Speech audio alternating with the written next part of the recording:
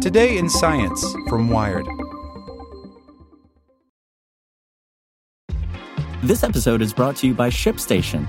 You know, some things take a lot of work, like sending little robots to far-off distant planets. And just as that's challenging, so too is running a successful e-commerce business, especially when there's so much to do.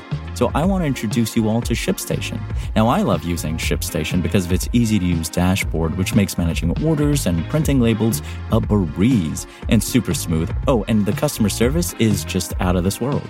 It's exactly what you need to help grow your business. Sign up for your free 60-day trial at shipstation.com/technews. That's shipstation.com/technews.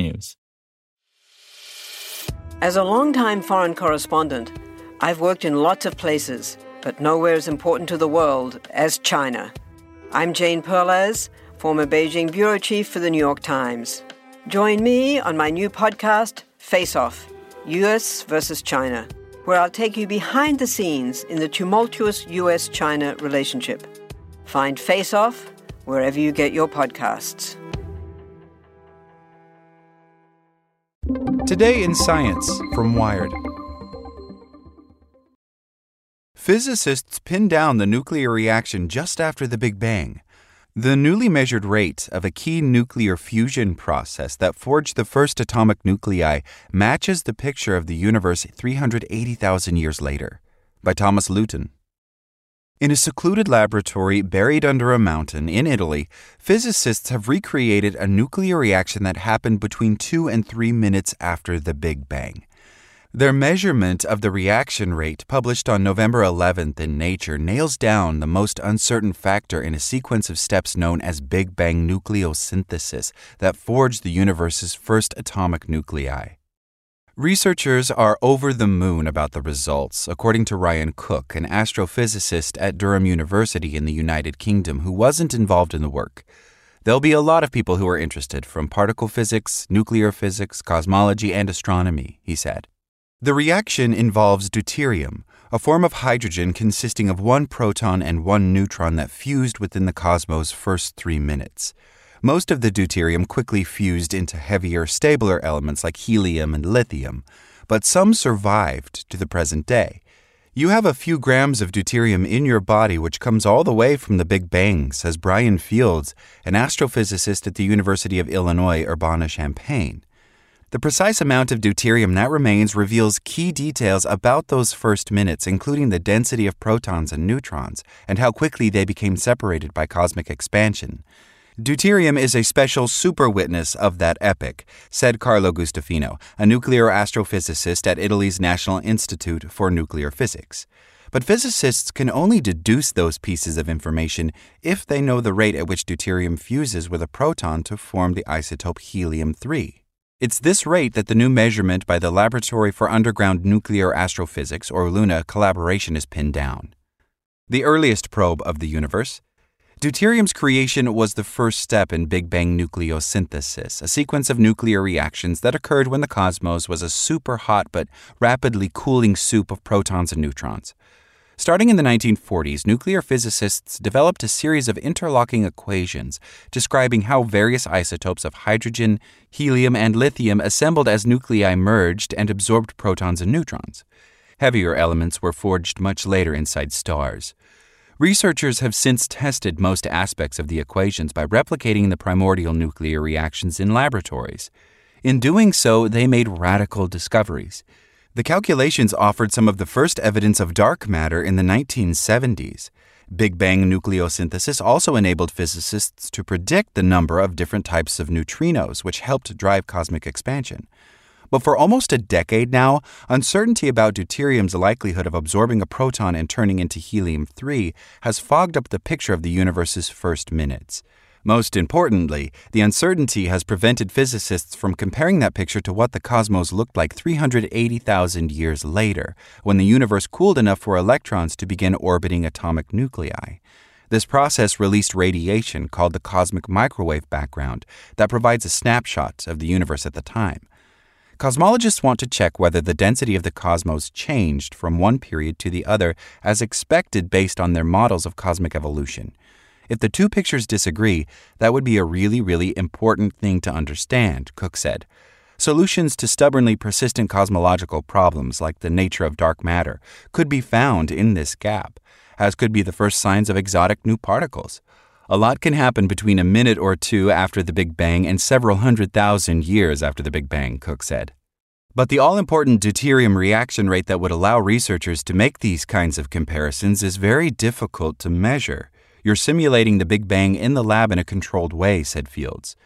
Physicists last attempted a measurement in 1997. Since then, observations of the cosmic microwave background have become increasingly precise, putting pressure on physicists who study Big Bang nucleosynthesis to match that precision, and so allow a comparison of the two epochs. In 2014, Cook and co-authors precisely measured the abundance of deuterium in the universe through observations of faraway gas clouds. But to translate this abundance into a precise prediction of the primordial matter density, they needed a much better measure of the deuterium reaction rate. Confounding the situation further, a purely theoretical estimate for the rate, published in 2016, disagreed with the 1997 laboratory measurement. It was a very confused scenario, said Gustavino, who is a member of the Luna collaboration. At this point, I became pushy with the collaboration because Luna could measure this reaction exactly. A rare combination. Part of the challenge in measuring how readily deuterium fuses with a proton is that under laboratory conditions, the reaction doesn't happen very often. Every second, the Luna experiment fires 100 trillion protons at a target of deuterium. Only a few a day will fuse.